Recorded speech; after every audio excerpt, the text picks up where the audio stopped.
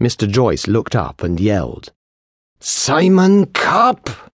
Simon jumped in alarm at hearing his name, but tripped over Kath Goodger's bag. It was at this point that his tie, with a mind of its own, leapt forward, just at the same time as Barry Bayliss switched on the sanding machine.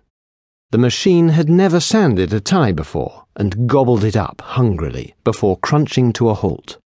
Never in living memory had one of Mr. Joyce's classes been disrupted like this. He was seething. His face was beginning to turn magenta again, and his mouth was making some really weird noises which did not sound like Welsh. "You good thumb," he said. Everyone just stared at him, waiting for some words they could understand. Finally he spoke, and what he said was, "Simon Cupp?" "Yes, sir?"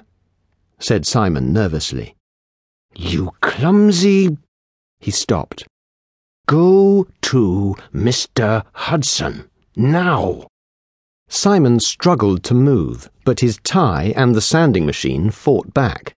"I said now, Simon." Simon looked pathetically at Mr. Joyce, not daring to point out the obvious.